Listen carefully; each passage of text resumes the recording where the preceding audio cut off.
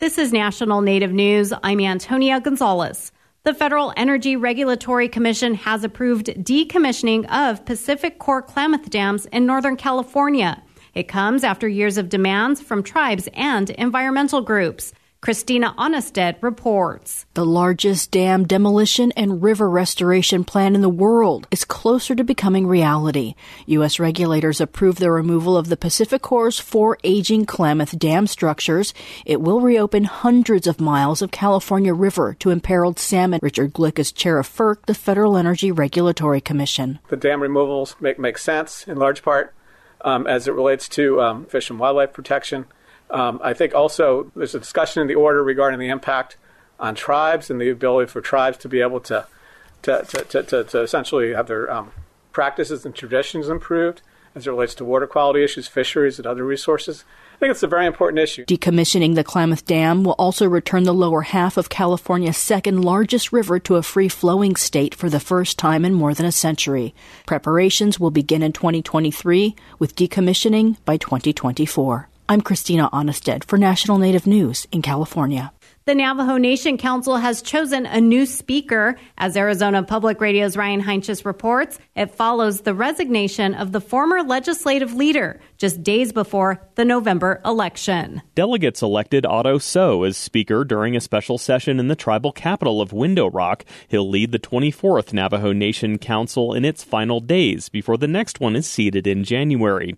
Navajo Chief Justice Joanne Jane administered the oath of office in council chambers Wednesday, and So pledged to continue providing vital services to the tribe and to create a smooth transition into the next council. He'll head all departments and programs in the Navajo Nation's legislative branch. So represents Tuba City, the reservation's largest community, and has served on multiple committees, including as vice chair of the Law and Order Committee.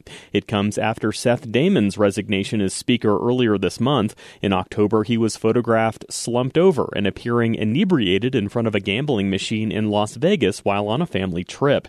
He later admitted to being intoxicated and resigned as speaker as the council considered legislation sponsored by So to put him on indefinite leave. So will serve until January 10th, 2023, when the next council begins and delegates will again elect a speaker. For National Native News, I'm Ryan Heinches in Flagstaff, Arizona. Longtime South Dakota water protector and pipeline opponent Joy Braun has passed away. South Dakota Public Broadcasting's C.J. Keene has more. Braun, a citizen of the Cheyenne River Sioux Nation, passed away in her home at the age of 53. Braun was an organizer for the Indigenous Environmental Network. A statement from the organization says Braun was a proud servant for her people. She was a nonviolent, direct action organizer who trained hundreds of people over the years.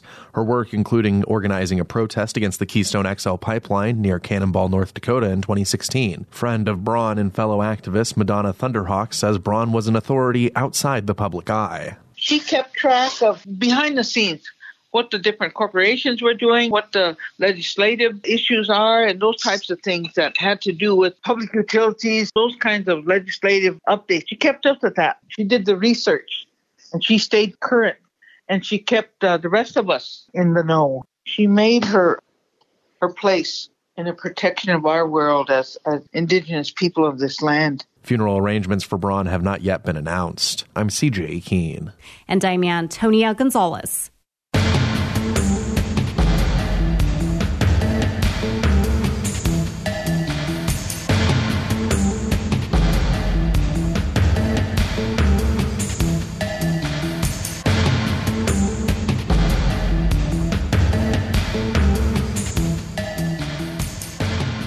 National Native News is produced by Koahnic Broadcast Corporation with funding by the Corporation for Public Broadcasting.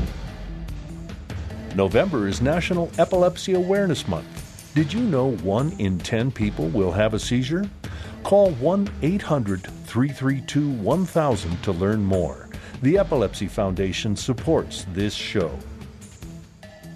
Make sure your holiday checklist includes avoiding the latest holiday scams. Scammers count on you being too busy and distracted to pay attention, so visit aarp.org/holiday scams to get up-to-date tips on the latest scams. AARP supports this show.